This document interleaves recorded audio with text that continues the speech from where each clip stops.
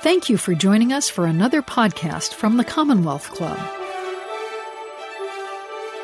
Hello and welcome to today's virtual Commonwealth Club program. I'm Melissa Kane. I'm a political analyst and attorney, and I'm your moderator today. It's my pleasure to be here with the author of The Scheme, How the Right Wing Used Dark Money to Capture the Supreme Court.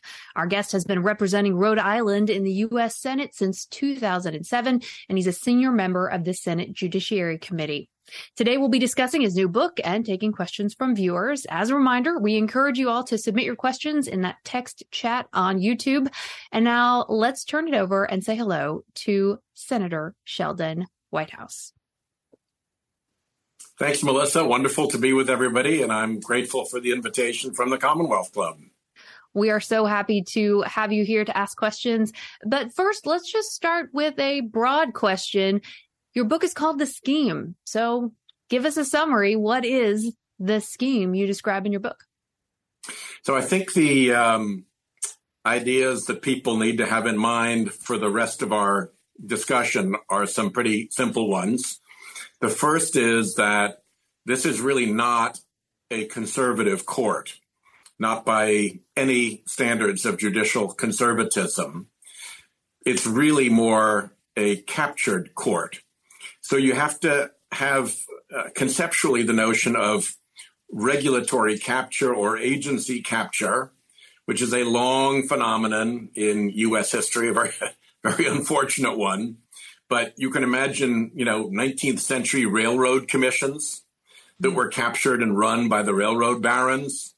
So that's kind of the model. It's had a long, unfortunate history, as I said, all the way up to, if you remember, the Minerals Management Service that allowed the BP oil spill explosion to happen in the Gulf after a lot of very, very bad regulatory effort. And then the other is that how this was done bears a lot of resemblance to what you and I would probably ordinarily think of as a covert operation.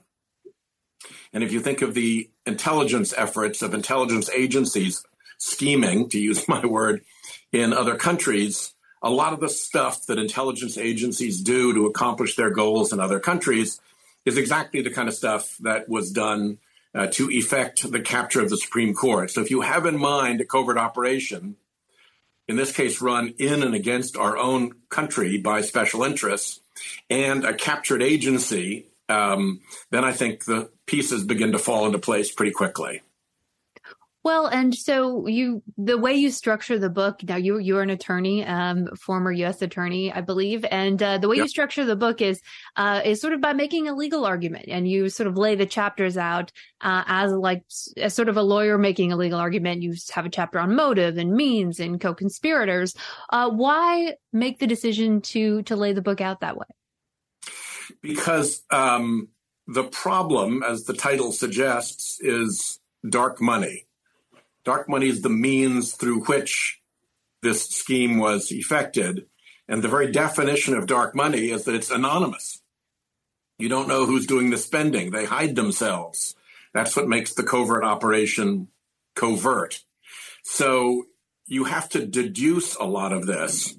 And that takes you into the realm of circumstantial evidence, which is very good evidence. And a lot of very evil people are spending time in prison because of circumstantial evidence proving the crime that they convicted.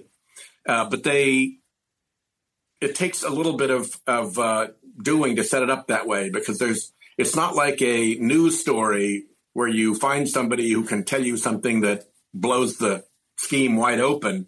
You've got to actually assemble all the evidence the way a prosecutor would. So that seemed to me to be the best model for structuring the book. And was there a particular moment or a piece of information that really set you on the path to trying to put these pieces together? Tell us what inspired you to finally say, hey, I think this is what's happening, and I want to tell people about that. Well, in my jobs before I came to the Senate, as you say, I was a lawyer. But I also did a fair amount of appellate work. I've argued a case in the U.S. Supreme Court. I've argued cases in two of the circuit courts of appeal. I've argued frequently before the state Supreme Court here. And for a lot of reasons, those appellate cases fit into a busy schedule and worked for me. So doing the appellate work was my sort of litigative bread and butter. So when the court began to behave in very weird ways, it was apparent to me fairly quickly, because I had been exposed a lot to what proper appellate practice looks like. And when they veered off those rails, it was easy for me to notice. And I began to express concerns about this in the Senate, but my colleagues hadn't really gotten there yet. And there were some rather difficult moments when I was basically told to shut up and sit down, because what are you talking about? The Supreme Court depends on credibility. We can't possibly criticize it. So I thought, okay, I've got to figure this out and put some evidence before my colleagues. So I wrote an article that was vetted by a lot of people and went through what you might call red teaming and was put out there for public scrutiny, and nobody has critiqued it.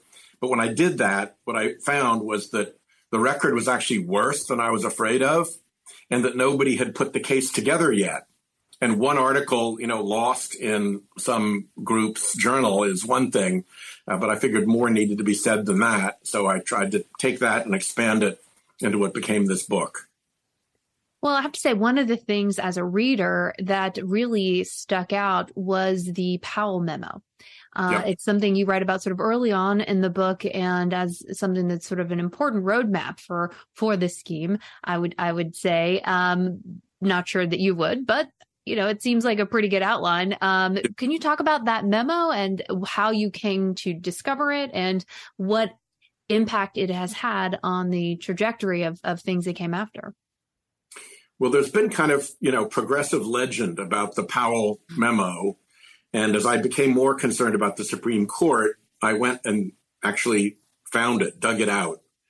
And it's a memo that was written by an attorney named Lewis Powell for the U.S. Chamber of Commerce to respond to their concerns about the loss of corporate power and the rise of what in the 60s was called liberalism and we now would call progressivism, and how that was interfering with their business models, how that was interfering with their ability to sell themselves, how they were being, ridiculed and condemned for, the products that they made and the lack of safety and the pollution and all that.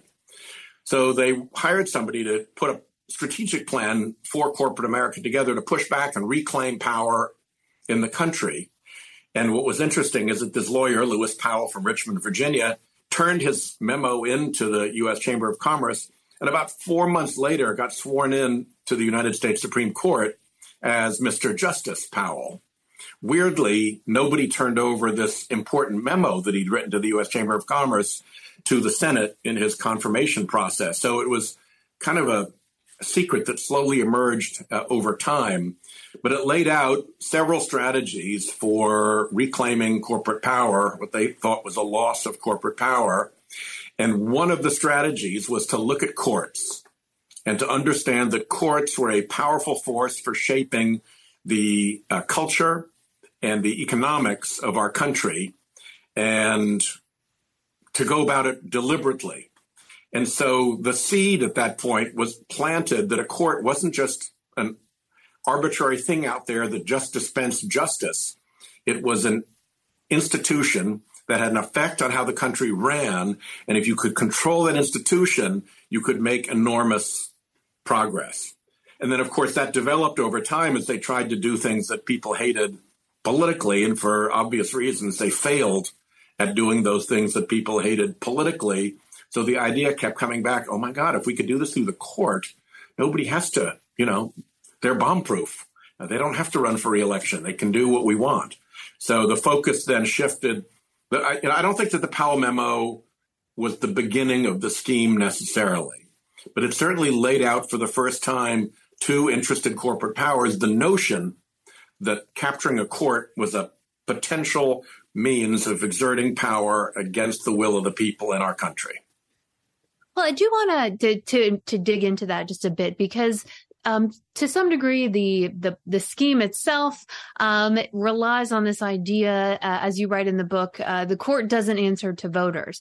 But I mean, it kind of does, right? I mean, voters elect people like you to go to DC to make laws that then the courts have to abide by or interpret appropriately. And so when you look at things like, and that's not, constitutional amendments are harder to do, but certain pieces of legislation like the Federal Arbitration Act could be amended. I know you've tried, you've been trying to amend it so that their rulings would actually be more constrained. So, I mean, there is some check on the court's power, even though it is difficult to do. And it feels more difficult to do these days. Yeah. And where you have, the obvious premise of the book is that the capture of the court and the direction of it that has resulted from its capture are aligned with big Republican donors. So the fact that there's an alignment with the Republican Party should be no surprise. So if you really want to do this, you get the court to do what you want, and then you use your Republican forces in Congress to prevent exactly the type of changes or corrections or repairs that you're talking about. And of course, if they're starting from a position of deciding what the Constitution says and that they're making constitutional laws rather than interpreting a statute, then it gets really difficult. And some of the worst decisions they've made have been hooked into constitutional provisions so that it's much, much harder to undo them. You know how difficult it is to amend the U.S. Constitution. We do it very, very rarely, and it's a real ordeal. And it takes a long, long time. So they have many, many years for their decisions to play out, even if you could amend the Constitution to repair it. And one of the things, I mean, you do talk about in the book is this, couple of early victories on dark money, and that really paves the way for other various anti-regulatory challenges. And so can you talk a little bit about how that sort of starts a machine that then, allows, to your point, or prevents various amendments that might otherwise be made, you sort of very smartly, or, however you want to, maybe whatever word you want to use there, started with, let's open it up to unaccountable money. Yeah. Well, it actually begins a little bit further back than that when the court, or at least the Republican members of the court, first opened up the American political system to corporate participation. And that was the job of none other than Lewis Powell. And his first decision was called Bellotti versus Bank of Massachusetts, and it let the Bank of Massachusetts spend money in a referendum election in the state of Massachusetts, and created the proposition that they had business in a state election, a referendum election, which if you go back to the Constitution, if you go back to the constitutional debates in Philadelphia, if you go back to the Federalist Papers, nobody talked about a role for corporations. I mean, the whole idea is preposterous. And that was the first foothold of corporate power. And then, on went the decisions, gradually building on that until we finally got to the real problem child, which is the Citizens United decision, which let unlimited amounts of money into politics.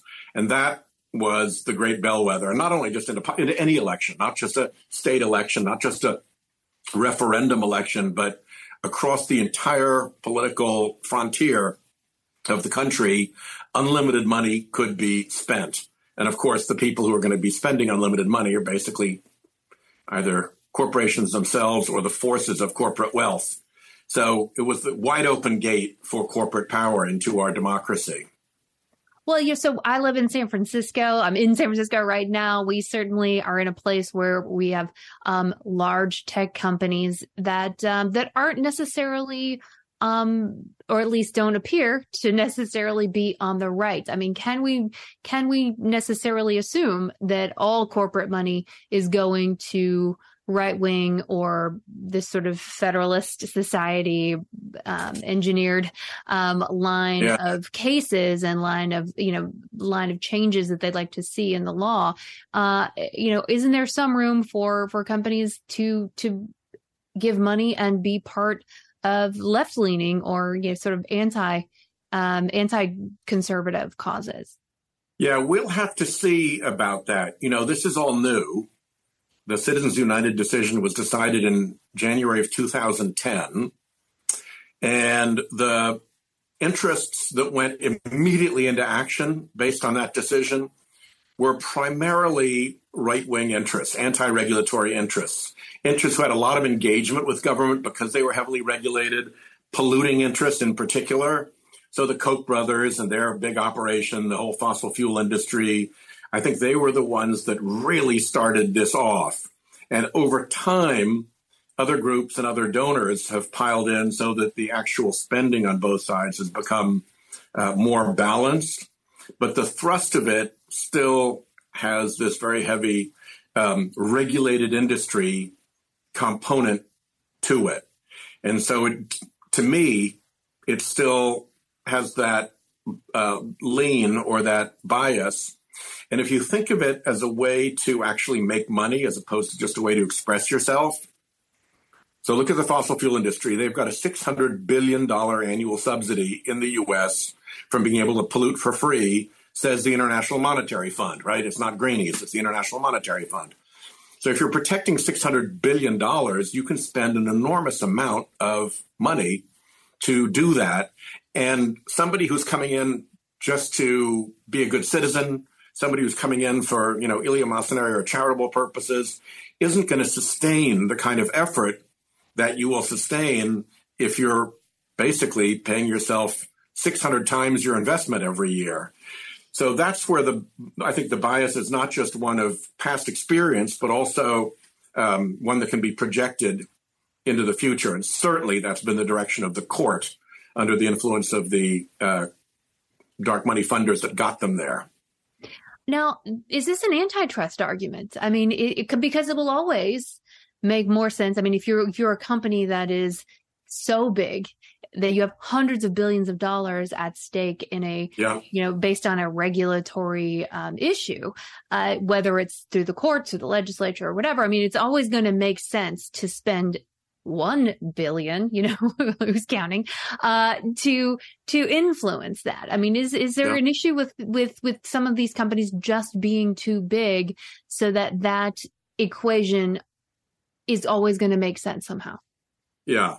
Well, there's, I guess, two things there. One, it's always going to be an issue, particularly now that we've got, multi-$100 billion corporations. The amount that they can spend to influence politics successfully compared to what they have at their disposal and wherewithal is a tiny little fraction. So it's very, very easy and a big invitation for them to get involved in politics and try to manipulate our politics when you have these huge aggregations of corporate wealth. And I'm sorry, I forgot the other part of your I was just saying, is there an antitrust issue here? The antitrust is there piece. something that needs to be done to make it so that this equation, stops making sense for lack of a better way? Because of the petition clause of the Constitution, it's always been a limitation on antitrust law that when companies get together to ask the government for what they want, then that's not an antitrust problem. So when the fossil fuel industry gets together to plan and scheme on what they're going to ask Congress when they're doing their political planning, that is separate from combining and conspiring to raise prices, even because it's being done through the political system. And the petition clause has been read to protect that from antitrust scrutiny for a long, long time. So they've got an antitrust restriction-free highway to spend that immense amount of money. Wow. One of the and to do it together, to combine and conspire and plot and plan and scheme together, as long as they're trying to get government to act in the way that they wish through the channels of the petition clause. Well, it does seem like, it's always going to find a way. It's not a feel good presentation here. No, but what you want is as long as the money's going to find a way, people should see it. And that's where the dark money problem comes in. Even in Citizens United, the Supreme Court actually said anonymous political funding is corrupting. And that's why, it's kind of a duh moment, but they said it. And then that's why they had to make this finding in Citizens United that all of this unlimited spending they set loose was going to be transparent. The people would know that at the end of the ad, it would say, we're ExxonMobil and we brought you this message. And of course, that didn't happen. And it's been over a decade now, and the court has failed to clean it up. And the result has been that citizens like you and I are disabled from knowing what's going on around us, because the ad that comes up on our television screen at the end of the day, after smearing people and lying and saying all the horrible stuff that is now our conversation in politics, will then say this ad was brought to you by, Citizens for Peace and Puppies and Prosperity, which is a nothing phony front group that just hides the identity of who the real spender is. So citizens now are denied the ability to know what player is in what jersey and understand the political contest that is going on around them. And that's probably the worst thing about dark money, is that it disables citizens and makes them helpless and unknowing consumers of poisonous messaging. Well, yeah. So I was recently in Las Vegas, and we don't get so many political ads here in San Francisco with Nancy Pelosi on the ballot. Once again, we have very few, sort of large scale political fights here. But in Nevada, it was so strange because every ad was a political ad. Yeah. Right. Yeah. And every political ad was not candidate endorsed, right? If it's from the candidate's campaign, at the end they say, they have to say it. Yeah, exactly. I endorse this message. But there was like maybe one of those. All the other ads were from some other and place. Puppies and Prosperity. Yeah, these phony fun groups. In tiny, tiny writing at the bottom of the screen. Yeah. Even if you could, pause it and figure it out. And when that happens, you can smear to your heart's content, because you will never be held accountable for whatever horrible things you're saying. You can lie, you can smear, you can be as awful as you please, because there's no accountability, because the speaker is this anonymous phony organization that can be disposed of like toilet paper when the election is over. And you pointed out something. It was so weird. I saw on YouTube, somebody sent me a link to a YouTube video a few years ago. Mitch McConnell was running for re-election, and there was this video of him just happened to be there on YouTube where he's sitting at his desk and he's like shuffling some paper and he's smiling at the camera. And it's very weird. You don't understand. Initially, I didn't understand, what is this for? Why is he smiling at the camera and just doing random stuff in his office? And then, as you point out in the book, you realize this is for third parties to use. Yeah. To put in their ads. I mean, they're not cooperating, with a capital C, but I mean, they're putting these strange little YouTube videos out there. So they're for B-roll, essentially, for these ads to do as well, which is something that I think our viewers all can relate to. That was the second big false premise of Citizens United. One premise was, don't worry, because all this spending is going to be transparent. You'll know who it is. That didn't work out. The second was, this is all going to be independent of campaigns. This is just going to be companies standing up and stating their position, in the public sphere. And of course, that's not the case either. Candidates and their dark money groups are virtually indistinguishable. In fact, you have super PACs stood up just for a particular candidate in a particular race. So the idea that those things are going to be independent is ludicrous. But it's telling that the Supreme Court has never gone back and cleaned up those false factual premises, despite the fact that time has proven them indisputably false. And that's kind of how we get to the role of the Supreme Court in all of this mess. Well, you have actually tried for many years now, I believe, to clean it up. To the Disclose Act, I believe, is one of your projects, and that you've introduced every year, and yet it hasn't been enacted. Have you considered, suspending the filibuster, or, is it worth that to get the votes and get this passed? I think so. I think it's deeply corrosive to democracy. Even the Supreme Court that gave us Citizens United and set loose unlimited spending still thought that anonymous unlimited spending was corrupting. So it should be no surprise when we have lots of anonymous political spending. By the way, we just hit $1 billion in anonymous political spending for Republican Senate candidates in this cycle, $1 billion. So it's out there. They know it. It's on the front page. It's obvious. And when they won't fix it, it's pretty telling to me that they refuse to fix it. And it suggests to me that they had an ulterior motive when they wrote that decision and they weren't sincere about enforcing that transparency premise at the end of the day, because they've had plenty of opportunities. John McCain was pretty legendary as an expert in campaign finance stuff. And he and I wrote a brief to them early on saying, hey, guys, you blew it. This funding is neither independent nor transparent. We see it. We're in the middle of this. You've got to go back and fix this. And it's one thing to blow off the junior senator of Rhode Island, but it's another thing to blow off also John McCain, who was a very serious guy, presidential candidate, legendary campaign finance champion, very knowledgeable, and made our brief bipartisan. So they couldn't shrug it off as just, something from the left, but not enough. But I do think that to get the Disclose Act, it is worth, to get this corruption out of our system, it is worth, and I would describe it as not getting rid of the filibuster. I'd describe it as going back to the filibuster so that we actually have a system where the minority in the Senate gets to slow things down, gets to say their piece, gets to filibuster away for some period of time, but at the end of the day, we get a vote. And at the end of the day, that vote is majority rule. And if it takes 2 weeks or 3 weeks or 2 months to go through that process, if it's important enough, you can still do it. And to me, that's important from a democratic point of view, and it's really important from defending against corruption. And my understanding is Democrats have pretty much across the board voted in favor of the Disclose Act. Yep. And having said that, I mean, there are some pretty big progressive dark money groups, I guess you would say. Yeah.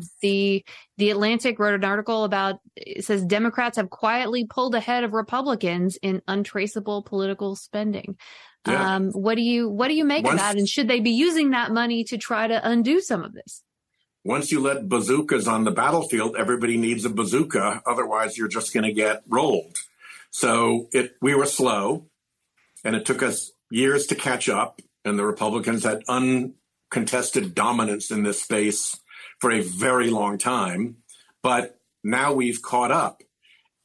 But that doesn't change the fundamental problem that this stuff is corrupting.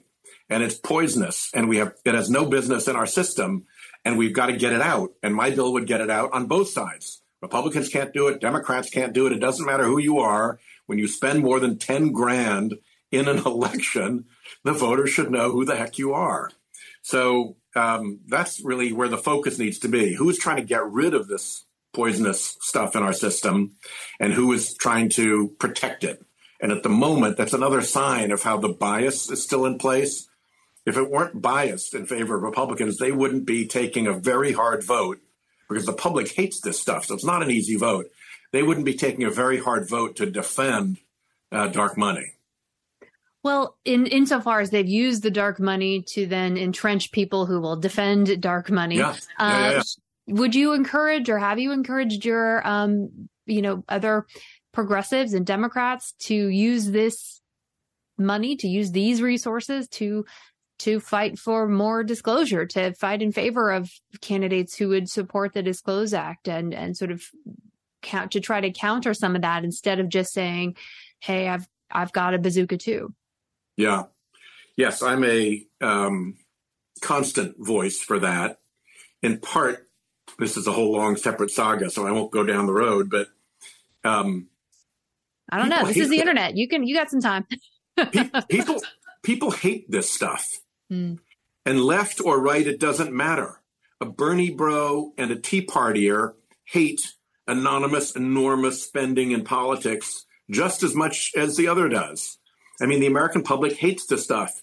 And when you ask them about it, their reactions are really violent. I mean, they're appalled. They want to be rid of it. So I think we should be much, much more aggressive as a party, taking on this publicly as an issue about corruption and about why the economy isn't serving you and about why you don't get your voice heard in Washington. So, yeah, I believe very strongly that we'd be in a far stronger place as a party if we had made taking this form of corruption out of our system a priority. Is it a problem that we see some, and this is what some people, I feel like this is a phrase that's overused, but so forgive me, cancel culture, that there are such real world ramifications for people who have lost their jobs or been, kicked out of school, or, there's sort of examples of people who have really been hurt by saying something by their speech. And so the idea being that, we do need an avenue where we can contribute and be anonymous, because otherwise, sort of the world is a dangerous place for people who express certain views. What do you say to people who are concerned about that? Money is different. Everybody's free to express their views, and they can put a face up on the internet. Hell, we've got Russians working through fake personalities on Twitter and Facebook arguing in our politics. So it's not as if there's not plenty of room for hidden voices to come in and express themselves. It's different when you're writing $1 million check to get a candidate elected, because money is the so-called mother's milk of politics. And money is a different thing because of the linkage to corruption. And again, even the Citizens United justices admitted that linkage to corruption. And of course, we see it now. We actually see it happening in plain view, because we see these academic studies that say Congress doesn't respond to what people want any longer. Statistically, it's a null hypothesis. They do not respond to that. They respond to what the people with the money want. And so that's the difference. This is not about silencing anybody or canceling anybody. This is about people who want to spend millions of dollars, hundreds of millions of dollars, to quietly get their way with politicians who will sell out their vote for the money. And if that's being done in the dark, if that's being done anonymously, if that's being done behind closed doors, covertly, in clandestine fashion, then it's really bad, because the public isn't in on the information they need to connect the dots. I have a question here from a viewer. It says here, do you think the Supreme Court should be expanded? Well, there's a problem. Not an easy question.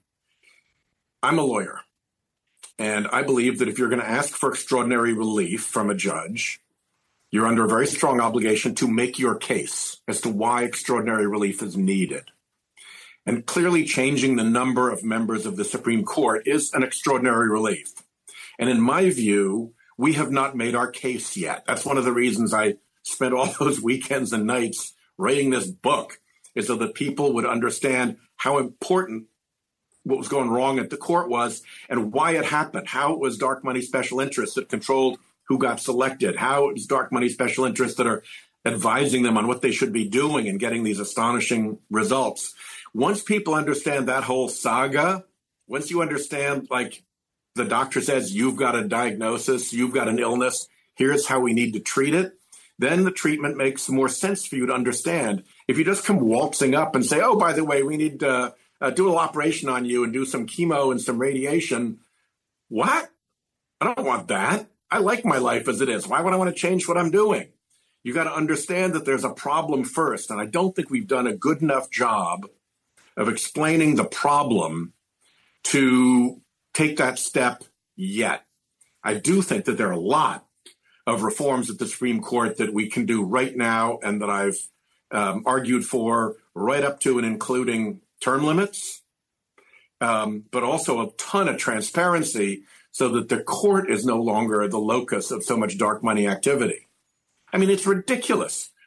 There's not a country in the world where a private organization that was taking enormous anonymous donations was tasked with picking Supreme Court justices. we'd laugh about it if that was done in, Bulgaria or Bolivia or some other country. And yet we did it ourselves. And nobody really followed that story enough. So again, that's the story I'm trying to tell, how it is that special interests picked so many Supreme Court justices and how it is that they tell them what to do. Well, that actually ties in nicely with one of our audience questions, which is, what do you suggest to make the scheme more, accountable? And one of the things that you talk about that I've been sort of vaguely aware of, but is really infuriating when you really kind of when you kind of dig into it, is the idea that the justices on the Supreme Court are not beholden to the same kind of professional ethics. Yeah. No code of I'm a ethics. lawyer too, as are you. I mean, there are ethical standards that we all have to uphold, and that they exempt themselves from it. And you talk a little bit about it's pretty stunning. Well, there are three easy things that we could do. The first would be to make the spending that takes place for TV ads for Supreme Court confirmations, you should have to disclose that the way you disclose other political ads. It's a political ad. It's done by political ad makers on behalf of people with political interests in order to create a political response. So that stuff should be disclosed. The so-called Judicial Crisis Network should not be able to accept a $17 million anonymous contribution and put ads up on the air for Garland and Kavanaugh and Barrett, for Gorsuch and Kavanaugh and Barrett, and against Garland, without disclosing who that $17 million donor is. And it's even more important if that $17 million donor has business before the court. So that's an easy one. The second is, who's showing up at the court telling him what to do through the so-called amicus curiae briefs? There are way too many groups that have no real function, that their real function is to be a mask through which a big special interest can make its pitch to the court without showing A, who it is, and B, how many separate briefs they financed. So that's a mess. A third one is, as you said, fixing the code of ethics. And there's a real problem there with disclosure, particularly having to do with when a judge should recuse. We're seeing that right now with Justice Thomas. He says he doesn't know anything about what his wife was doing to interfere in the election or to push against abortion rights. But now everybody knows. And the question what he knew and the question when he knew it are ones that lend themselves to being determined. You investigate, you ask, you do a little report, you find out. And so the fact that they don't have any place you can go to say, hey, somebody should actually ask the question, like in a real investigative way, what did he know about his wife's activities when he decided to rule on the decision about the congressional inquiry into the insurrection? And what did he know about his wife's activities when he ruled in the Dobbs case? Because that's basic, as you know so well as a lawyer, the most basic thing is that judges need to recuse when they have a conflict of interest. And the fact that nobody's even bothered to inquire into what the real facts are, and he gets to just say, no, it was all good here. That shows how bad that situation is. So those three things, if they were cleaned up, would do the court a lot of good. Is that something you could legislate? I mean, can you force the court to adopt a code of judicial ethics? Yes. Yeah. And we actually, in my bill, we actually do something nice. We say, look, we're gonna put a code of ethics on you, but you've got 180 days to do your own if you've got a problem with what we're doing. So they've got a chance to clean up their own mess. And it's not complicated. The circuit courts of appeal and the district courts are already under the ethics code. All the court has to do is say, yep, we'll do that too. And by the way, here's the place where you go to complain or to have somebody investigate and see what's gone wrong. It's not complicated. And you don't have to necessarily throw the Supreme Court out. If whoever does that simply made a public report, that would put a real stopper on some of the weird behavior at the court. Interestingly, a lot of those judges are pretty mad at the court too, because they see the stuff that they can't do because of the code, and they know it's right, and they see Supreme Court justices blowing through that and violating the rules that they have to live by, and they know it's wrong.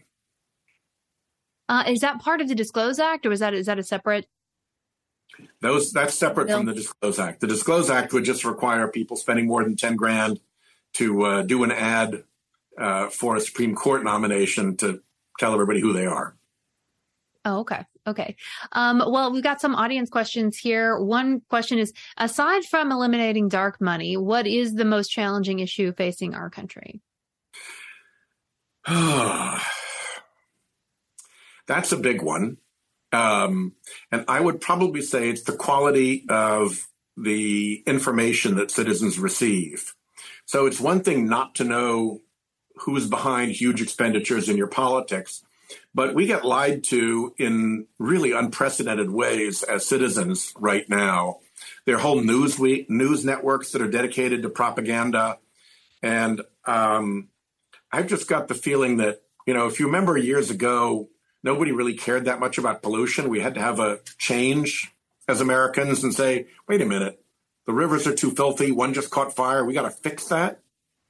And then we changed about junk food, too. People used to eat like Wonder Bread. And that doesn't happen so much any longer. And we live a lot longer. And again, the American people learned something and changed their behavior and succeeded as a result. So I think we need to go through one of those shifts as a population to learn more about the pollution and the junk food in our news and information diet.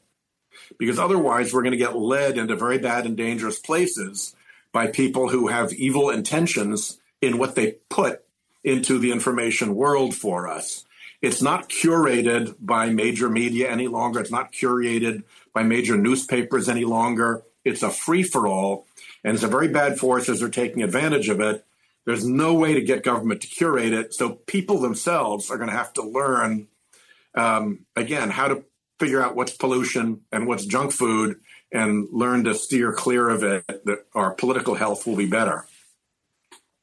Excellent. Well, and one of the other things you do talk about in the book that we have a question about is the Kavanaugh confirmation. And I was really surprised, maybe I shouldn't have been, but I was surprised to read that actually members of the Senate were sort of stonewalled when it came to finding out what happened to the FBI investigation or other tips or information that might have come in. Can you talk a little bit about the Kavanaugh confirmation process and what you were and were not able to get from the FBI?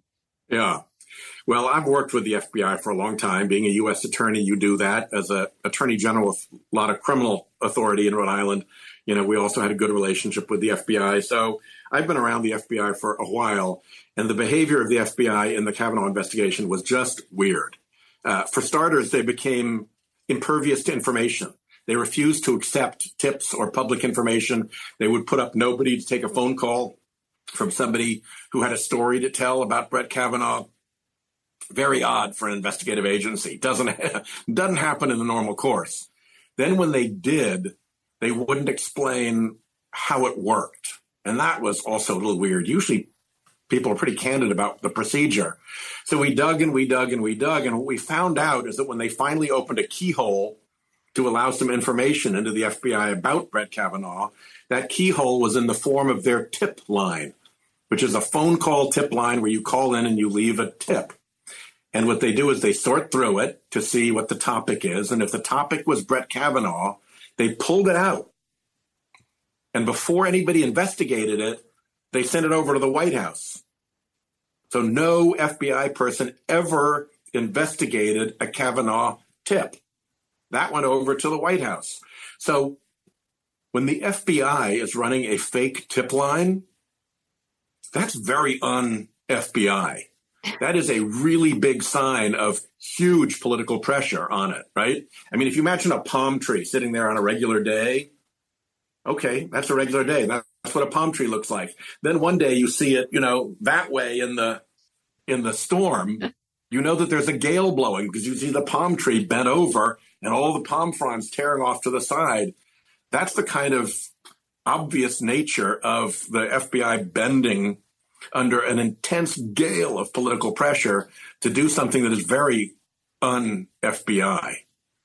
And at the time that you were writing the book and that it was going to print, you said you guys still had not received certain information that you had requested from the FBI. I mean, Still now digging. that Biden is president, have they been more forthcoming? Still digging. We had a hearing with Director Wray in which he at least admitted that the tip line was a fake, that there was no investigation done of the tip line. And he also admitted that the field investigation, the questions that were asked, and the witnesses who were allowed to be interviewed was determined not by the FBI, but by the Trump Whitehouse, which they had not confirmed before. They had pretended that this was all done by procedure, but when you pushed for them to tell you what the procedure was, the procedure, they said, was that, oh, well, for this kind of an investigation, we don't have procedure. You know, again, the FBI is a very honorable organization. When they're telling you we did this by procedure, but when you dig, you find out that the procedure is we have no procedure. That's a weird starting point to say, yo, we did this completely by procedure.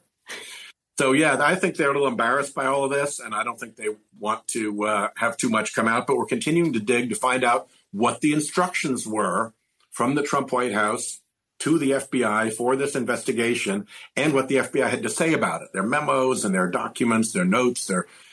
We want to see what those are because it bears on what future nominees can be trusted about when the FBI does another investigation. Yeah, maybe they'll have a procedure in place next time. The procedure. I did want to ask you, so you represent Rhode Island, and we do have an election coming up tomorrow. And there is something interesting happening in Rhode Island with your District 2 congressional race. I'm not sure how much you want to weigh in on that, but I wanted to give you the opportunity to talk a little bit about it. You've got, what do we got? We got Alan Fung, who's the former mayor of Cranston, who's a Republican, potentially in a position to win against Seth Magaziner, the state treasurer, who's a Democrat. And that would be the first time a Democrat has represented Rhode Island since a Republican since in you Congress. beat Lincoln Chafee. Yeah, it's been a while, and it's going to be, tomorrow will tell whether the voters in the second district appreciate what effect sending a Republican to Congress will have in Rhode Island, what it means to send somebody down who will back a Republican speaker and the Republican agenda, particularly the Republican agenda as they've been talking about it recently. A lot of people know the Republican candidate. He was the mayor of the city in the district with the largest population in the district for 12 years. He filled a lot of potholes. He plowed a lot of roads. He went to a lot of graduations, and he ran twice unsuccessfully for governor. So he kept his hand in and, was out and about. But being mayor and being governor is a very different thing from going down and adding a vote to a team that is so anti-environmental. And we've got, major coastal issues with sea level rise, global warming and all, and that is so hostile to Medicare and Social Security with a very, we've got a fairly elderly population in Rhode Island. So I think people are going to figure out that we're now voting for Congress and not for mayor. And the fact that I know this guy is not a good enough reason to put those things at risk. But I don't know. It's very close. The polling is, in many races around the country, is very close. What do you make of how the Democrats have run their campaigns this time around? There's all kinds of sort of pre-election criticism of the party and what it's focused on. In the run up to election day, do you think that the party has made the case and done a good job, or do you think would you have run it differently or focused on different issues? Well, I'll go back to what we said earlier, Melissa, and that is that I think that the public is really upset about improper influence, all the way rising to corruption in the U.S. government. They feel very strongly, a great many people, like most people, that they're not being listened to, that other people are getting ahead of them in line and getting things that they want, and they're being ignored. And whether you're right-leaning or left-leaning, it's a very common view, and it's a very angering view in a citizens' democracy like ours. And we have a very ready explanation for that, which enjoys the added benefit of being true. And I don't think we've done at all a good job of putting that issue forward, of explaining to people that we are with you, we're trying to clean this mess up. The reason that you're being not listened to has a lot to do with the way the system runs and these big donors getting a fast lane right by you to the decision makers, and nobody cares about you any longer because you can't write $1 million check. That we have to fix. And I think if we'd spent more time focusing on that, we would be in a better position. I don't know if you remember Jane Mayer's article in the New Yorker about this issue where Mitch McConnell's minions and the Koch brothers' political minions were having a conversation, and somehow she got a transcript or a recording of the conversation. And there was one issue that was like kryptonite for them. They couldn't clean it up. They couldn't bend it their way. It was just terrible for them. That was this issue.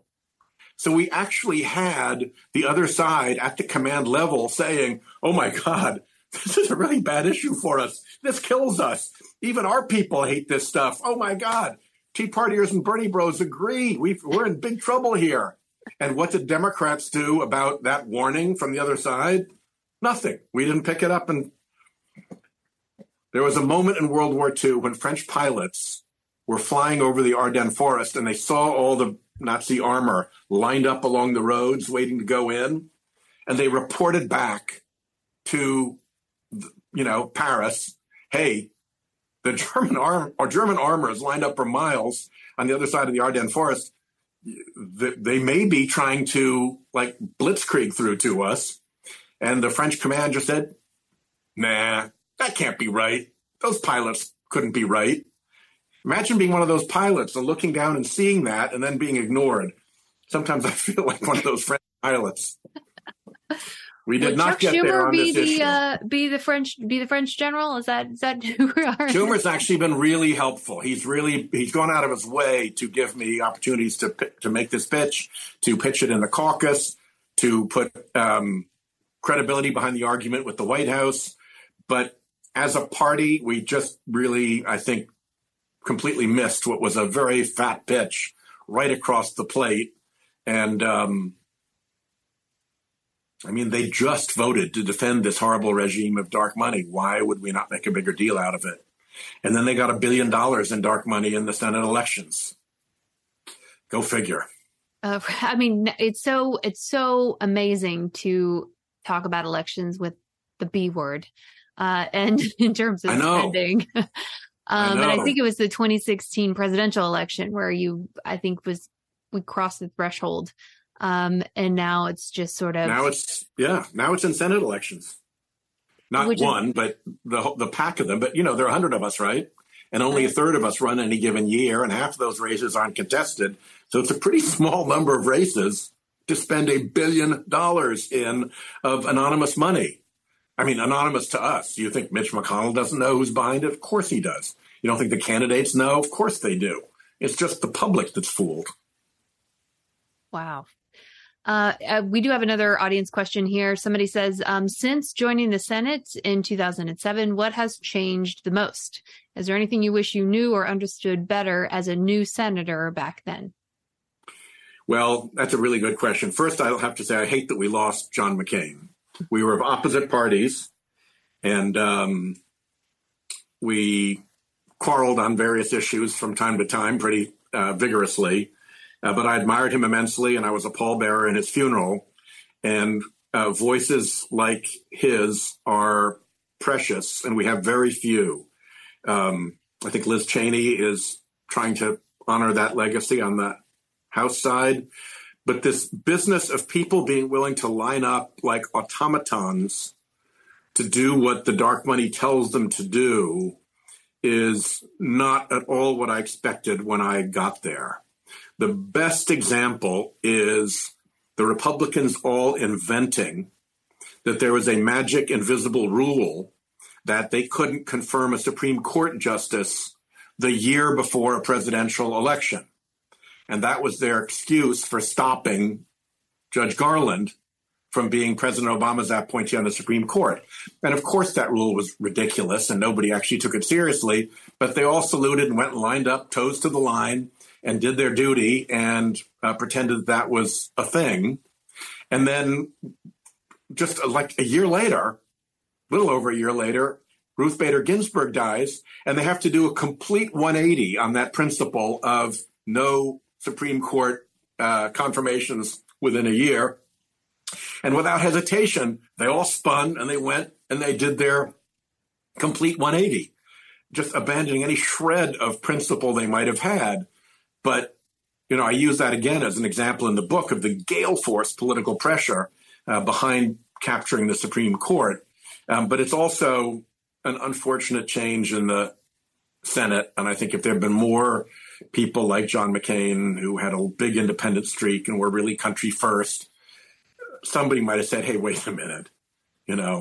We just told everybody that there's a 1-year rule. We can't go breaking it the very next time. Let's have a little process integrity here. So I miss that a lot. And I think John was one of its exemplars. Again, other side, and we fought pretty hotly from time to time, but I loved him dearly and I admired his courage. And I think he would be much more active right now. I miss his voice because I think it would be an important one. What are they afraid of? Are they so afraid of the private sector or, of being a normie that they're willing to bend, as you put it? Is that the fear?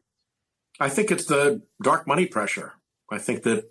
But pressure to do what? I mean, pressure. Are we to a primary? Basically to do what you're told. When I first got there, we will hurt your kneecaps. Like, what is the threat? Yeah, exactly that. When I first got there, you raised your own money, basically. I mean, there's a Republican Senate campaign committee and a Democratic Senate campaign committee, and they could spend, and corporate PACs could give you $5,000. Oh my. And then you just made 1 million phone calls to raise your money. Now, you don't need to raise money for yourself if your leader can make a call to a big special interest and have them write a $10 million check to a super PAC that will come in and obliterate your opponent with TV spending and prop you up. And from time to time, they turn on one of their own. There was a congressman named Bob Inglis who they crushed in a primary because he refused to go down the climate denial road. So they just crushed him and made an example of him. And everybody looked at that and said, oh, wow, look what happens when you cross these guys.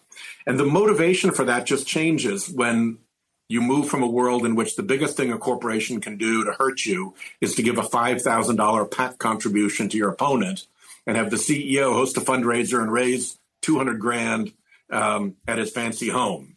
If that's the best they can do, okay, bring it on. But if they can write $20 million checks and hide who they are and have it come down crashing on your opponent or on you if you don't behave, through, voters for peace and puppies and prosperity, it's a whole different world. Yeah, it's just baffling to me that people would sell out just to stay in office instead of,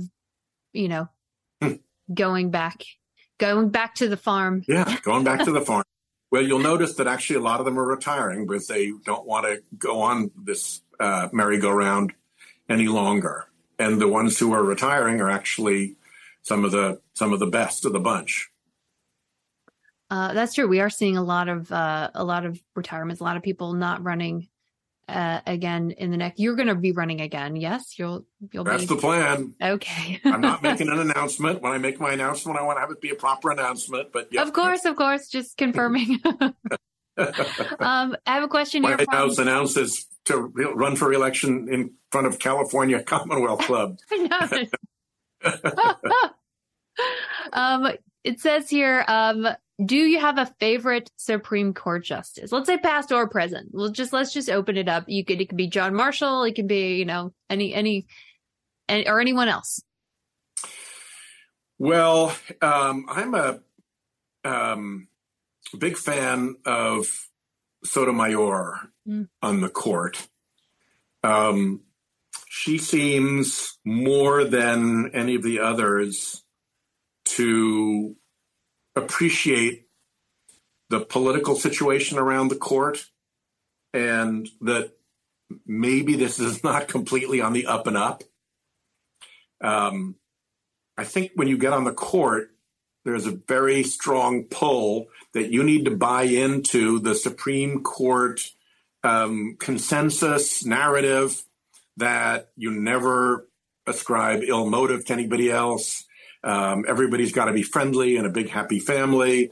And there's nothing going on here. It's all legit. And I think that the facts now completely disprove that it's all legit. You just can't run up the kind of numbers this court runs up. You can't run over very basic propositions of appellate practice the way this court has done. You can't do the sort of mischievous behavior that the court has engaged in, or at least the majority. And particularly when all of that is happening, to ignore that, I think, is a big mistake. Hard for the judges to come to that realization, but I think Sotomayor seems to be the first to be realizing that. Now, Justice Kagan is picking up her game and getting, she's pulled up her socks and is getting into the fight a little bit harder. But I do think it's important. They let him get away with a lot. I mean, there should have been a dissent in the case in which John McCain and I wrote the brief, in which some of the other judges noted, hey, wait a minute, guys. You said that this was going to be transparent. You said that this was going to be independent. We now know that isn't true. You can't clean that up. You know that those were false premises. You can't just let a decision stand that we can see in plain day stands on false premises. Let's talk about that. Let's make a fuss about that. Let's make our point on that. And they didn't. They just let that moment pass. Is there any effort from groups on the left to try to bring a case where they could actually fill out a sort of have a trial and fill out a factual record regarding influence of the influence of dark money on politics? Yep. Or is that? There have been a few. Chris Van Hollen brought one in the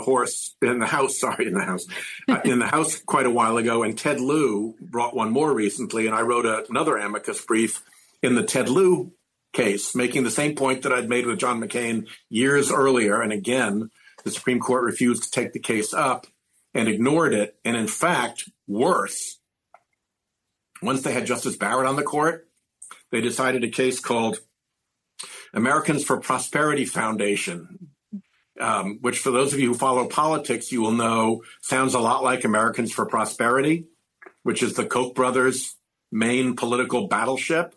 Well, Americans for Prosperity Foundation is the 501c3 sidekick to Americans for Prosperity. So it's a heavily political operation. And they brought a case before the Supreme Court saying, hey, we have a constitutional right to keep our donors secret. And guess what?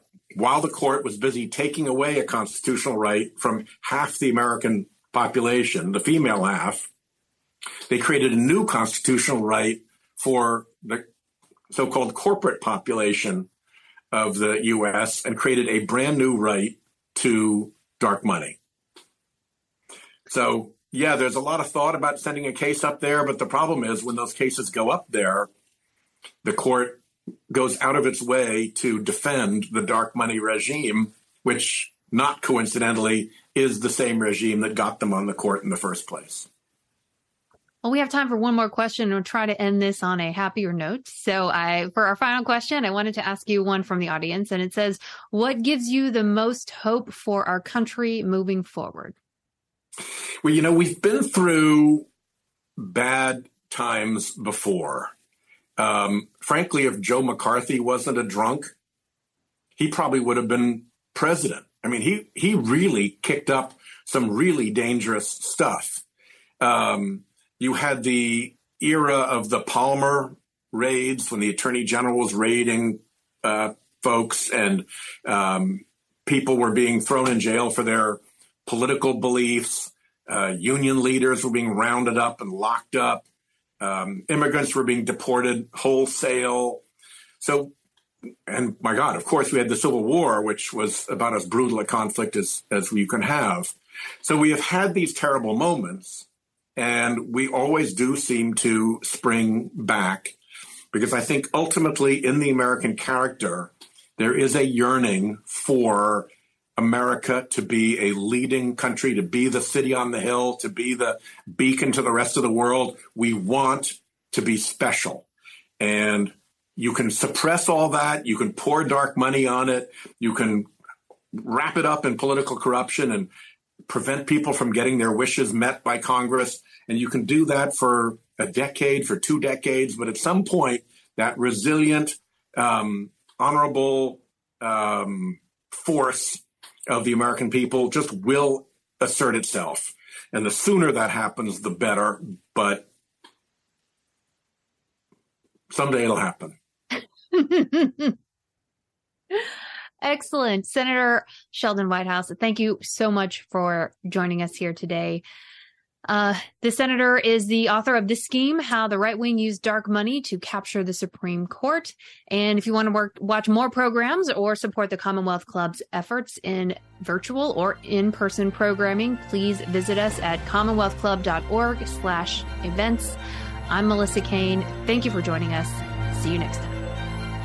You've been listening to the Commonwealth Club of California. Hear thousands of our podcasts on Apple Podcasts, Google Play, and Stitcher. If you like what you've heard, please consider supporting our work and help us bring 500 programs a year to listeners like you. Go to commonwealthclub.org/donate. Think your way around the world with our travel programs to exciting domestic and international destinations. And when you're in the Bay Area, please join us live at our events. Thank you for listening and for your support.